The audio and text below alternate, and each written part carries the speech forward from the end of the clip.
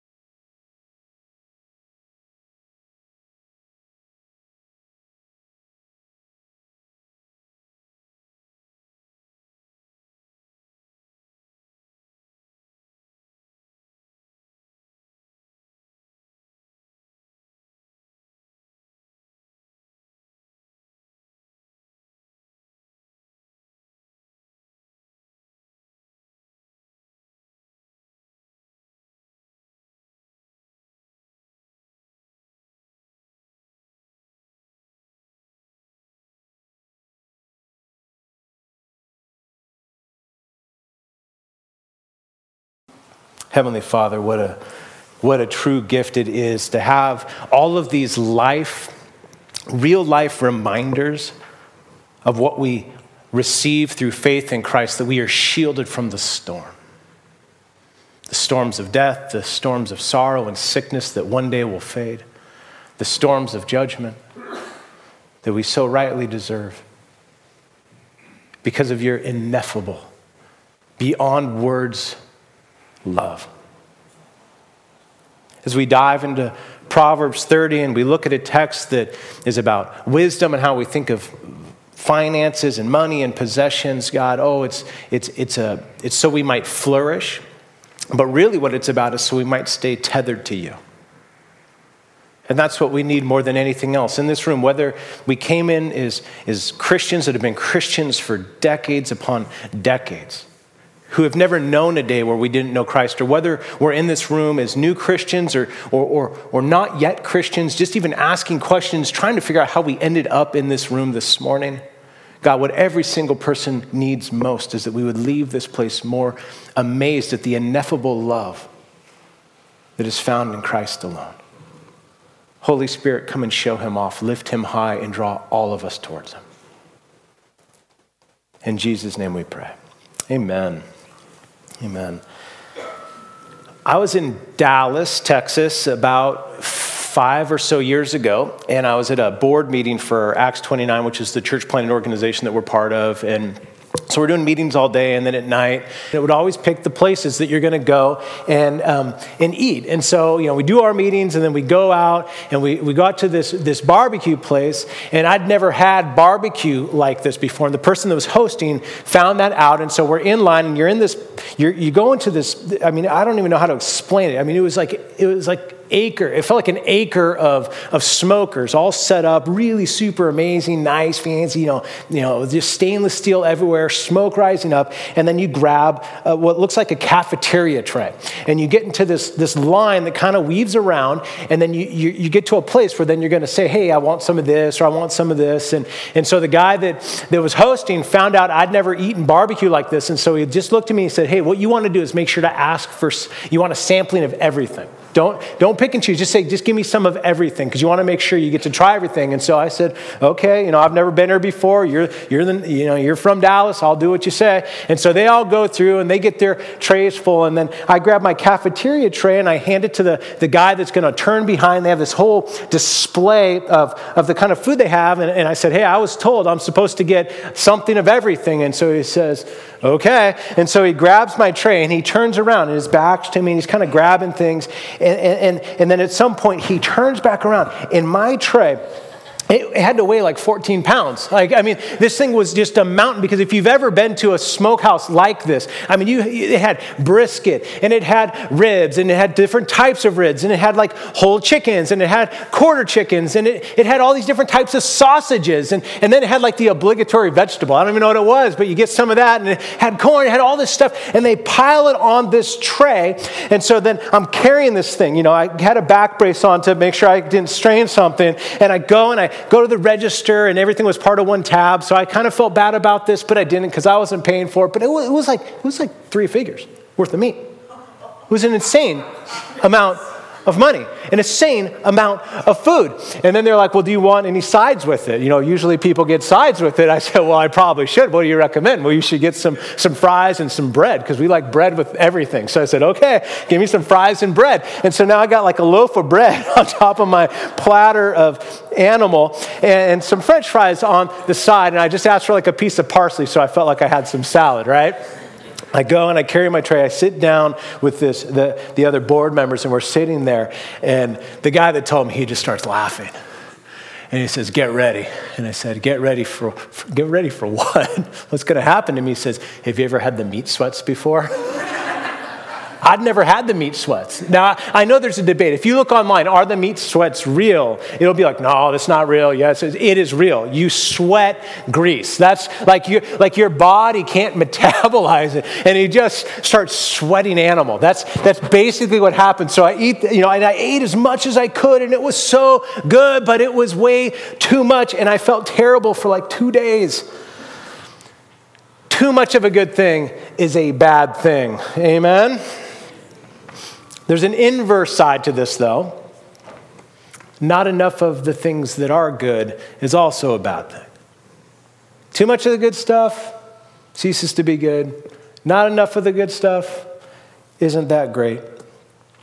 Today's text is a wisdom text. It's talking about how do we flourish. It's going to orient around the idea of money and possessions, and it's going to reference food that is needful, but that's really representative of all the things that we require in our lives. And really what it's trying to do is talk about this is how to nurture your faith. This is how your faith can flourish in a world that has stuff. Specifically, we're going to look at two things. God gives good gifts to enjoy.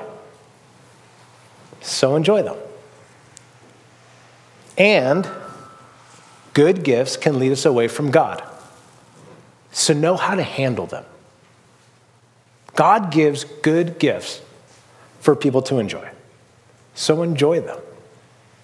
You know, this net worth series, we talk about money and possessions. I think it's important to pause and just remember that. God gives good gifts for people to enjoy. So enjoy them but simultaneously, good gifts can turn us away from God. So know what to do with them. If you're able to stand for the reading of God's word, would you stand with me? Proverbs chapter 30, verses 7 through 9. This is God's very helpful word for us. Two things I ask of you. Deny them not to me before I die. Remove far from me falsehood and lying. Give me neither poverty nor riches. Feed me with the food that is needful for me, lest I be full and deny you and say, who is the Lord? Or lest I be poor and steal and profane the name of my God. Feel free to grab a seat. Even in those three verses, you begin to hear and feel this sort of tension between needing things of this earth and sometimes the things of this earth having a tendency to blind us to who God is and our need for him. This tension is very real, this giving of good gifts, and that good gifts can be a thing that turns our hearts away from God. Let me go to another book of the Bible that begins to lay out this kind of back and forth tension. This was written by a guy named Paul who wrote 13 books of the Bible and helped to start new churches after Jesus was resurrected. 1 Timothy 4 through 5, for everything created by God is good, and nothing is to be rejected if it's received with thanksgiving, for it is made holy by the word of God in prayer. Okay, so God gives good things for us to enjoy with thanksgiving. 1 Timothy 6, 9 through 10, just a couple chapters later in the same exact book. But those who desire to be rich fall into temptation, into a snare, into many senseless and harmful desires that plunge people into ruin and destruction.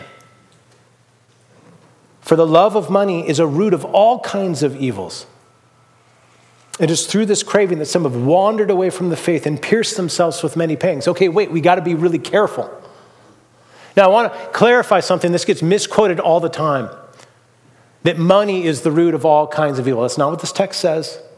It says the love of money is the root of all kinds of evil. The setting out to be rich can tend towards the wandering away of the faith.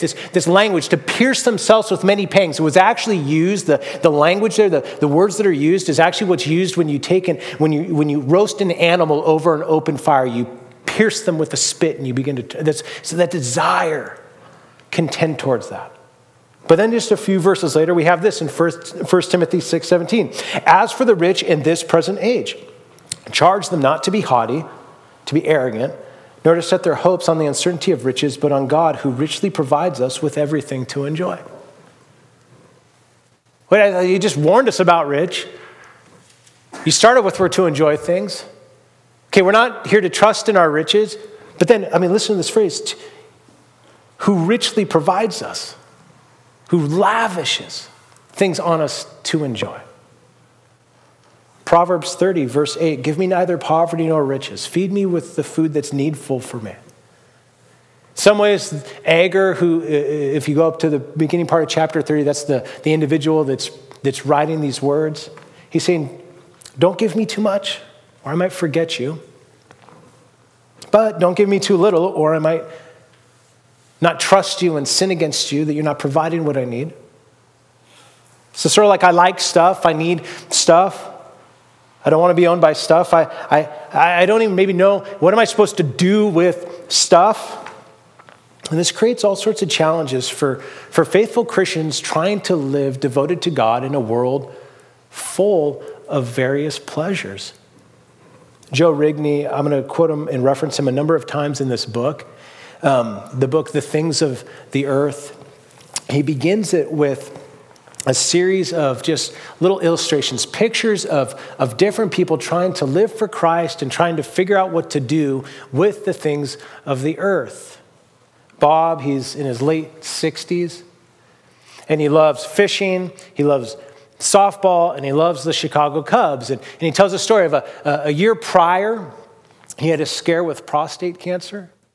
And through that experience and being exposed to his mortality, God used that to get a hold of Bob's heart, and Bob became a Christian. And now as a new Christian, he's wondering, can I still enjoy the hobbies that I used to enjoy? Can I still love the Chicago Cubs?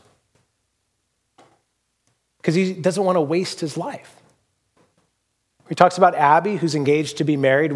I know of at least 2 new engagements in our church in the last week and a half. And Abby, she's engaged, and a few weeks ago, she was listening to her pastor preach a sermon on idolatry, putting anything before God, looking to anything other than God for our ultimate source of satisfaction or joy or security. And now Abby's feeling really guilty because she's wondering if she's making an idol of her fiance. She's wondering if she loves her fiance too much. But behind that, she's like, I'm not even sure what too much is. I just must be doing it. And every time she's around her fiance, she feels this spark. But then immediately feels guilty because she doesn't know if the spark is godly. How about Tim, sophomore in college? Sold out for Jesus. He is what's known as a radical Christian. Totally bought in. His assumption, his kind of perspective is that Christians that read fiction books or watch movies, they're just wasting their time. They spend money on anything other than seeing unreached people meet Christ. They are just wasting their time. They're not sold out the way he is. But deep down, he wonders if he's actually truly satisfied in God. He lives with this constant guilt because as much as he says he just wants God, the things of this earth are still drawing his heart. I got my own story. My wife, Katie, was probably 10 years ago, something like that. And I thought of this birthday gift. It was her birthday coming up January 3rd. And so I was like, okay, I'm gonna get her this gift. And I went and I got her, she loves cards. She loves really thoughtful words. And so I get this card. I'm writing some words to her. And part of what I was writing was like, Katie, you are such a sacrificial woman. You are such a wonderful mom and wife. You're so hardworking. You serve your church so well. And you never spend anything on yourself. So I wanted to give this to you, and I'd love for you to go to the mall, and I don't want you to come home until you spend all the money. And what I'd done is, I don't remember if it was $300 or $500, but I went to the bank and I said, I need crisp $100 bills. Give me 5 crisp $100 bills. And I put them in the card, and I gave her the card, and she reads the letter, and she sees the money. And I'm sitting there going this is a really good gift for my wife. She's like, this is a terrible gift. It's like, why, honey? She goes, it just makes me feel guilty. I probably should give this money away to somebody who has bigger needs than me. Now, that's totally on me. Totally on me, not learning how to handle the things of this earth in a way that actually embraces the first part of what I said we're going to talk about, that God gives good gifts for us to enjoy. So enjoy them. Joe Rigney, in his book, says this. He says, what are we to do with the things of the earth? Embrace them, reject them, use them, forget about them, set our affections on them, look at them with suspicious eyes, enjoy them with a twinge or two of guilt. Let me give you 2 ways to try to deal with this twinge of guilt or to deal or handle with the things of the earth. The 2 common ways that Christians try to approach this, and I would suggest to you both of them are flawed, and then we'll look at how this text tries to help us. One of them is what's known as the prosperity gospel. This is a uniquely American invented way of thinking about God, but in effect, it's this, that God wants you to be healthy and wealthy. If you only have enough faith, if you only do the right things, if you're only obedient to the right extent, God wants to give you not just some good things, but all the good things. This is oftentimes the sort of stuff that you heard, at least, I don't know how much is true anymore. I know it's still on, but it was very much true 10, 20 years ago when you would see preachers on TV. This was the common stuff, not all of it. You could find some really good things, but this is typically the like, God, if you just believe enough, he'll heal you. If you just believe enough, he'll give you more. If you give your money to God, God will give you back more money. It was that sort of exchange approach. This is dealing with greed. I would suggest to you by sort of christening it, Christifying it, by actually saying it's good. Now, I imagine most in this room do not buy into this as a theology, but it does get us in terms of our practice. I'll revisit this in a little bit. Let me give you the other side, though, and this is a side that I find myself dipping into more, and this is a side that I actually find well-meaning Christians who want to live for God. Often, I think it's what you heard in the illustrations I gave from Joe Rigney. I think it's what you heard from my wife. And hold with me as I unpack it. Don't get too offended too quickly. But this phrase, wartime lifestyle, but let me say wartime lifestyle gone wrong. My first exposure with this phrase, wartime lifestyle, came from a pastor and an author, John Piper, who I'm very indebted to in many ways. And I'm not going to blame him for this. That's why it's gone wrong. But the first time I came across that sort of thinking was out of a book called Don't Waste Your Life. Read it, I don't know, a couple decades ago. And in the book, he draws from an illustration. He talks about the cruise ship, the kind of luxury ship, the Queen Mary, and how in the Second World War, what they did with the Queen Mary, this luxury ship, is they converted it to a transport for military personnel.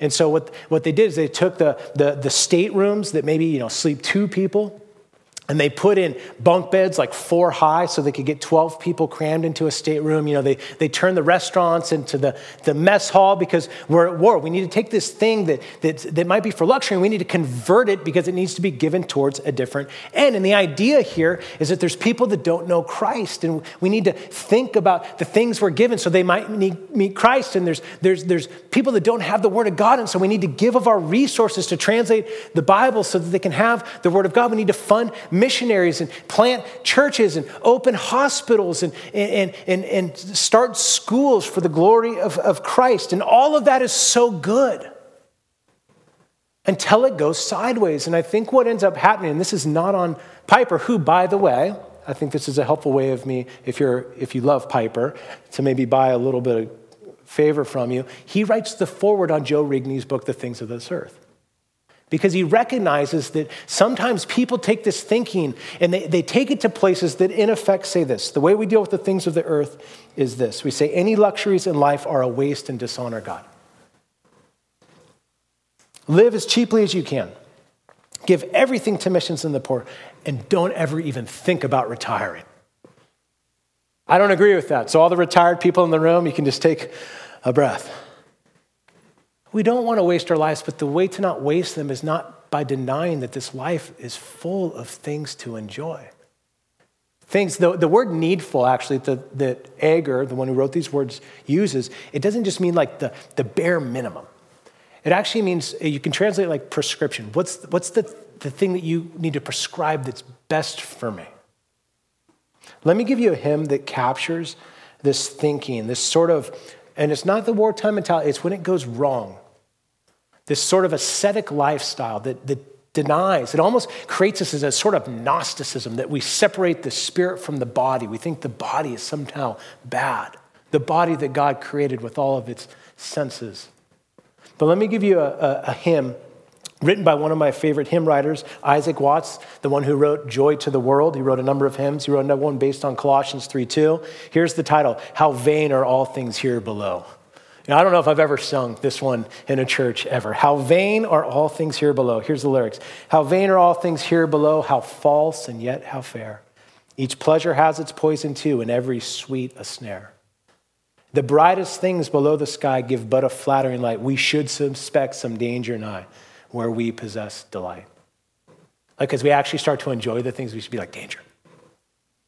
our dearest joy and nearest friends, the partners of our blood, how they divide our wavering minds and leave but half for God. Y'all want to sing this next week?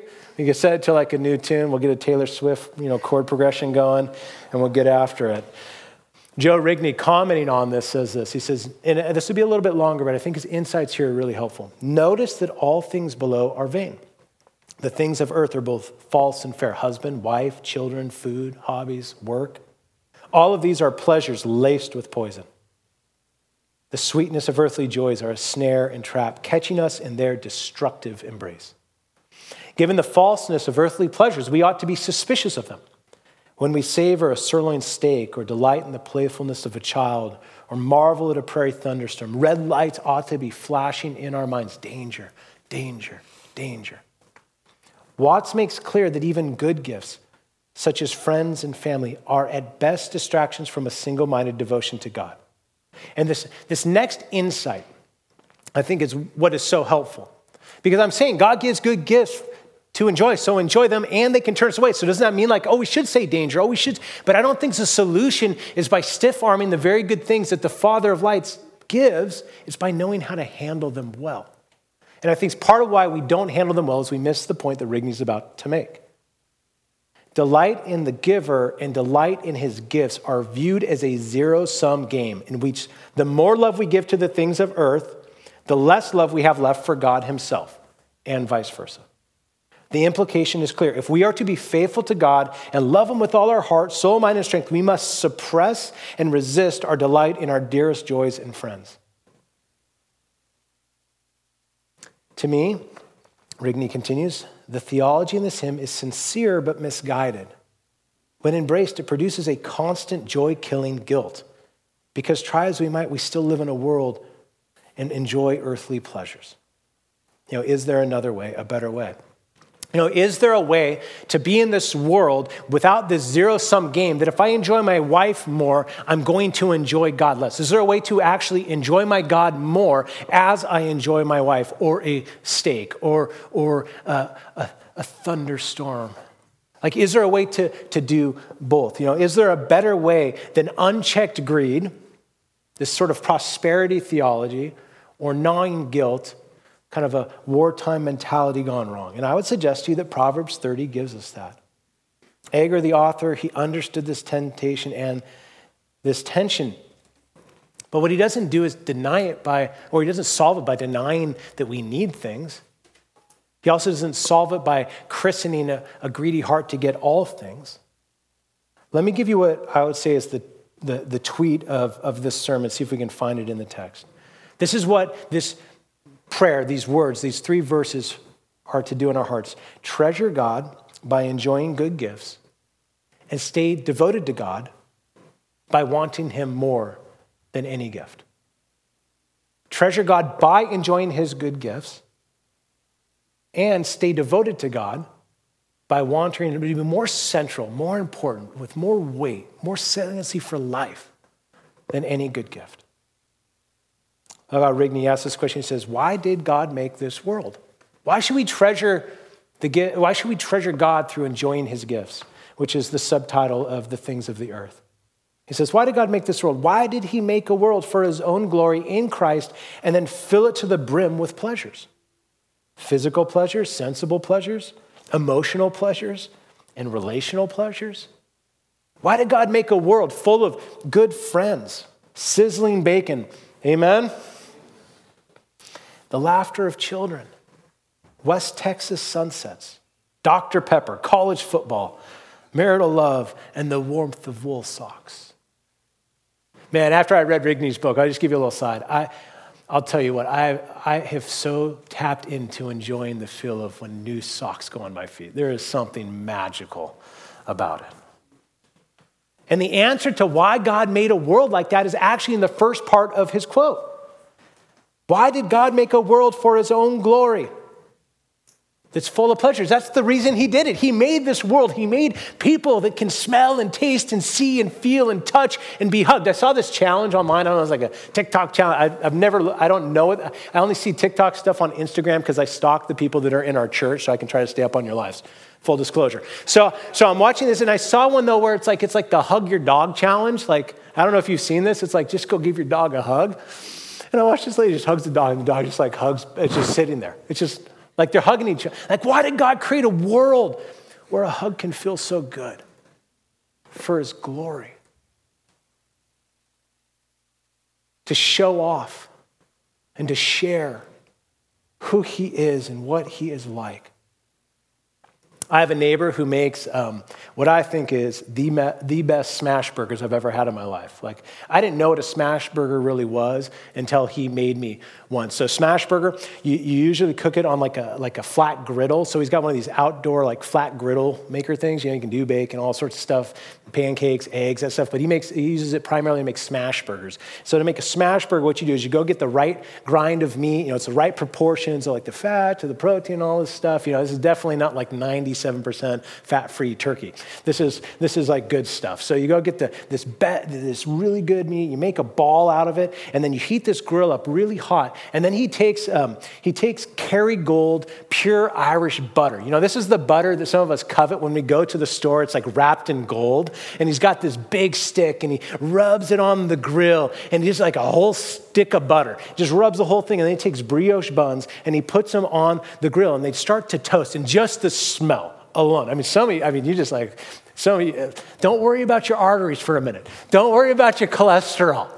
Just enjoy. Like, just the smell of toasted butter on a brioche bun is enough to save you all over again. And so he does that. He puts them to the side, and then he takes this ball of meat, which usually you don't have. It's not like it's crazy heavy. It's like usually a third pound of meat because you want to eat like 18 of these things. And so he puts one on there, and he takes this heavy kind of, I don't know, it's like a big giant rectangle. It's like a spackle or something, big and heavy, and he just smashes the burger down, and all the butter and all the heat and all the emulsifying and all the chemical reactions are happening so that your eyes can go, wow, and your nose can go, wow, so your taste buds go, wow, what must God be like who made this?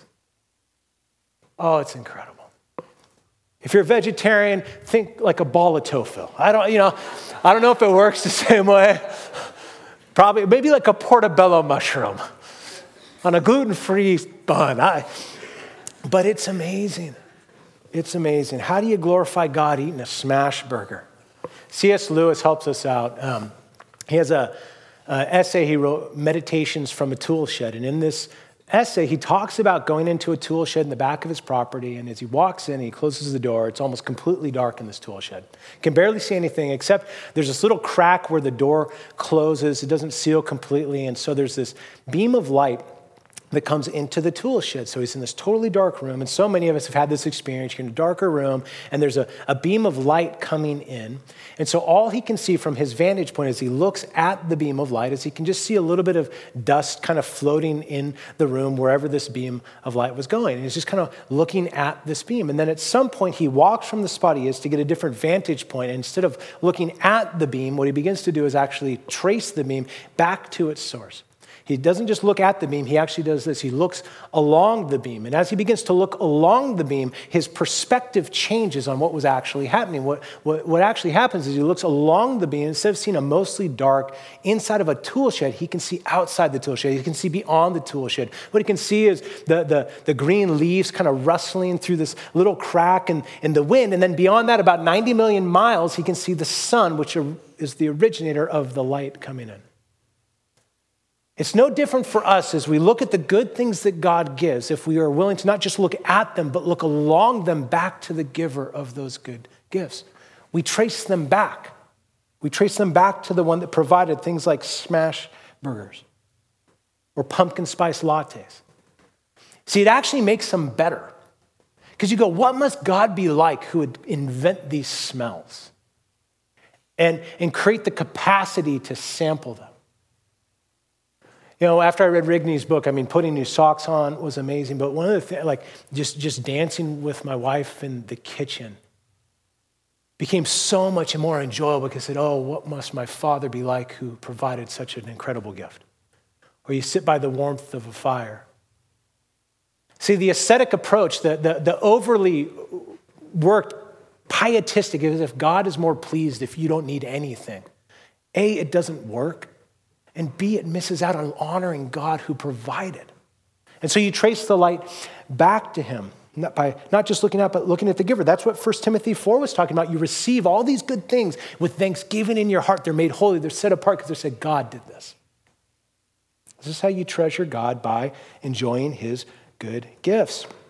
I have on my iPad kind of a regular series of pictures and videos and things that come up. And it's the things that like you like or you heart in your photo album. And one of the things that I did was a little video clip from a Christmas like 7 years ago or something like that with my 4 kids. They're taking this little video after they had opened their presents, and all the papers around them and the gifts are around them, and you got Christmas music on in the background, and it smells so you got the cider smell in the house, and you have the fake tree, but we have a candle that kind of smells like a tree because I don't want to deal with getting rid of a real tree. I'm not a purist in that way. I just set it up in a box, pull it out. It's great.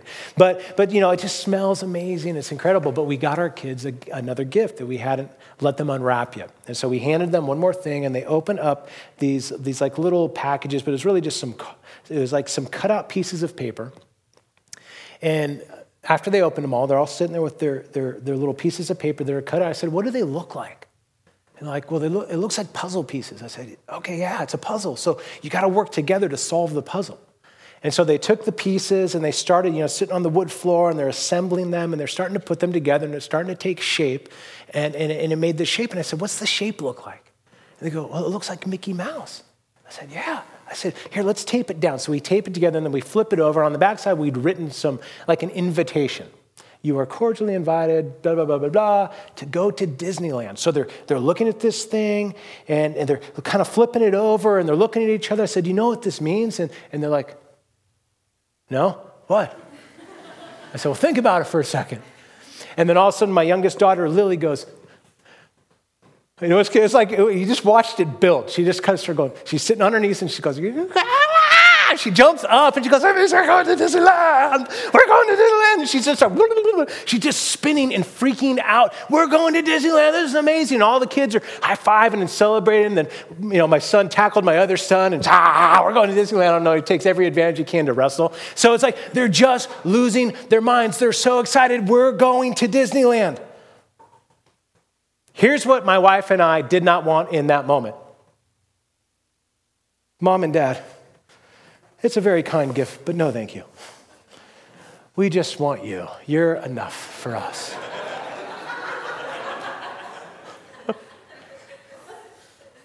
Pass. We wanted exactly what we got. To trace the gift to the giver. And to enjoy this moment of celebration, excitement. Oh, the joy of watching them enjoy for us as parents was amazing. Being so excited. Here's another thing that Katie and I didn't do as they cheered. Hey, dial it back a little bit. You're a little too excited. God gives good gifts to enjoy. Spouse and friends and food and cars that don't break down and a home that doesn't have a roof that leaks. And I know we don't all in this room have those things, but it doesn't mean they're not good gifts. And part of what sours us is when we forget to take those good gifts and to enjoy the giver. Treasure God by enjoying his good gifts. And as we go further into this text, stay devoted to God by wanting him more than any gift. That's this text. God gives good gifts, enjoy them, and good gifts can lead us away. So we need to know how to handle them. I'm going to do this reasonably fast because we're going to hit more of this through this series. But let me give you 3 things to know in terms of how we handle. The first thing is this, truly know the contemporary challenge that we do face in this culture right now as it comes to wealth, material possessions. Because I was referencing Rigney's book so many times, I jumped back on Amazon. And I just wanted to read a few reviews. How did people interact with it? What did they think of this book? Most of them were very positive reviews, mostly 4- and 5-star reviews, but there was a few 1-star, kind of the lowest rating review like this one. and now I'm quoting this reviewer, it kind of makes the reader wonder if Rigney understands that most of the people that read his book are going to be opulent, indulgent Americans who also happen to be Christians. I don't think I'm reaching too far to say that Americans are quite literally drunk with the things of the earth. That being said, this book is the equivalent of a lengthy disposition addressed to alcoholics on the joy of drinking in moderation. Not like pretty scathing. He's saying you shouldn't write to opulent, wealthy Americans on actually enjoying things. You're just nurturing their own addictions. And I thought about that. I was like, there's a point that this reviewer makes that is an important point. But I was like, but that's all the more reason to talk about it well. All the more reason that we have to figure out how to handle the things around us because we are arguably the wealthiest people that live in the wealthiest country in the history of the world. That's not going to change, not in the foreseeable future. And what I want to try to do is, a part of this church is to say the solution isn't to say I need nothing. That's not what this author says. He says I need what's right for me. It's not to deny the 1 Timothy text and say these things that God gives are meant to be enjoyed. I don't want to christen it with a prosperity theology that says, oh, don't ever worry about what you have. Don't ever worry about just wanting more. I want to say, let's learn to handle them well, to enjoy God as he gives these. Part of that, though, is like know what to ask for. So you want to know the challenge of the time you're in, but I think it's really important to ask this question. What should we be asking for? So we go to God in the area of money and possessions. What should we be asking? I think what's interesting is that this section of scripture in Proverbs 30 is the only prayer actually in the book of Proverbs. In 31 chapters, it's the only prayer. I think that's really interesting. And I think in many ways, it's instructing us to a way of praying, a sort of pattern. And as I've been working on this sermon and studying this text, I kept thinking about another prayer from the Bible, what's known as the prayer of Jabez. There's a book that came out in 2000, I believe it was, built around just two really obscure verses out of the book of 1 Chronicles in chapter 4, verses 9 and 10. It says this, Jabez was more honorable than his brothers, and his mother called his name Jabez, saying, because I bore him in pain. Jabez called upon the Lord, or the God of Israel, saying, oh, that you would bless me and enlarge my border, and that your hand might be with me, and that you would keep me from harm, so that it might not bring me pain. And God granted what he asked. Now, I'm not going to pit two scriptures against each other. All of God's word harmonizes. Here's why I bring it up. If you were a Christian in the year 2000, you were old enough to remember the stuff that was happening, you have memories of the prayer of Jabez. Churches were doing sermon series on it. Everyone's like, have you started praying the prayer of Jabez? Like if you love it or you don't, here's why I bring it up. The prayer of Jabez sold over 10 million copies.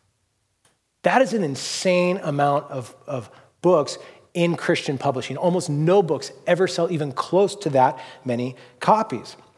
And I'm not going to put this criticism on the author because the author in that book made multiple cautions against tapping into the American dream. He's like, the American dream is not God's dream for you.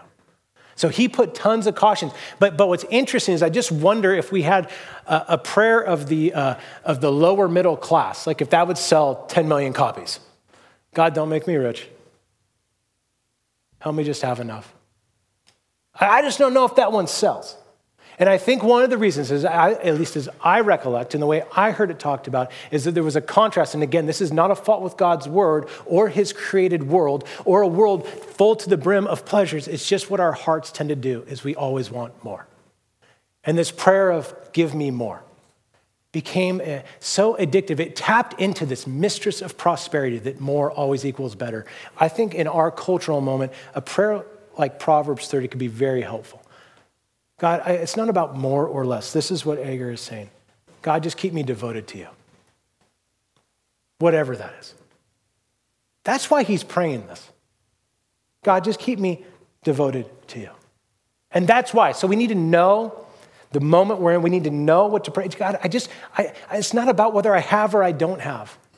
God, just give me what I need to be committed to you. And that's why it matters so much. That's the third thing. You got to know why this matters so much. It's not really about rich or poor. It's about staying tethered to God. That's the truest motivation of Agur's words. Verse 9, I don't want to deny you. I don't want to dishonor you. He's fixed. He's fixated not on wealth or poverty. He's fixated on God. He's really saying it's not about poverty or riches. He's just saying, I want you. As we walk through this series on money and possessions, I want us to keep loud the biggest reason that I can see in the Bible that God talks so much about money and possessions. It's not primarily about money and possessions. It's about devotion and worship. That God would get more of our hearts. And this text is so helpful because it lets us in. It just pulls back the curtains, or maybe pulls back the curtains on our hearts of this tension that I think a lot of us feel. This world has things that are enjoyable and good. And sometimes I want them in such a way that I cease wanting God. How do I do this? I don't think it's by denying this desire to have the good things of this earth. I think it's just wanting the God who made the good things of this earth more. Treasure God by enjoying good gifts and stay devoted to God by wanting him more than any gift. I'll end with this. He's already given the greatest gift that actually secures all the other gifts. He already gave the greatest gift that actually gives us all the other gifts, the gifts that we sometimes set God aside for to try to go get. He already gave of his son, Jesus Christ. And what we need to do is complete the story of what's known as the gospel, the giving of his son, that God sent Christ to live the life we were meant to live and die on the cross in our place for all who trust and go to the tomb and raise from the grave. But let's complete the story. He ascended up to heaven, and one day he's coming back to bring a new creation full of marrow and feasting and wine, well refined, where death and sickness is no more, but there is joy never ending. See, complete what Christ was doing. He wasn't just forgiving us. If you're a Christian, you're not just forgiven. You're not just declared righteous. He actually took you, brought you into his family that he might give you an inheritance that is stored up in treasure, that is stored up in heaven as treasure that one day is coming back, which frees us from needing all this stuff now. And it compels us to not be so distracted by the stuff now, we miss out on the one that can actually bring all of it. Amen? Amen? Maybe amen? It's like that's the privilege that we have, is that God doesn't just in a wisdom text give us ways to structure our lives, but it always points to the need for Christ, who is the greatest gift that God would give. And if he didn't withhold that gift, I don't need to sit here now and be like, God, you haven't given me enough. And I definitely don't want to get distracted when I have things to think that they're ever better than what he's given in Christ. I want you to hear both of this. This sermon is lopsided for sure. We're in this text, or we're in this series for a number of weeks. We'll get into how we give and different strategies, but I really want you to hear, because this is what I think, at least for the people in this church that I know well, I think the thing that gets us more than anything else is the inability to actually enjoy the good gifts to the glory of God. So treasure God by enjoying his good gifts. Oh, he's not dishonored by it. Just like we celebrated when our kids were cheering. And stay devoted to God by knowing he's the greatest gift. Let's pray. Father, what a gift of a text, what a privilege, and what a challenge in a land of affluence. And I want to recognize, I hope everyone in this room hears this. I know not everyone is in the same position.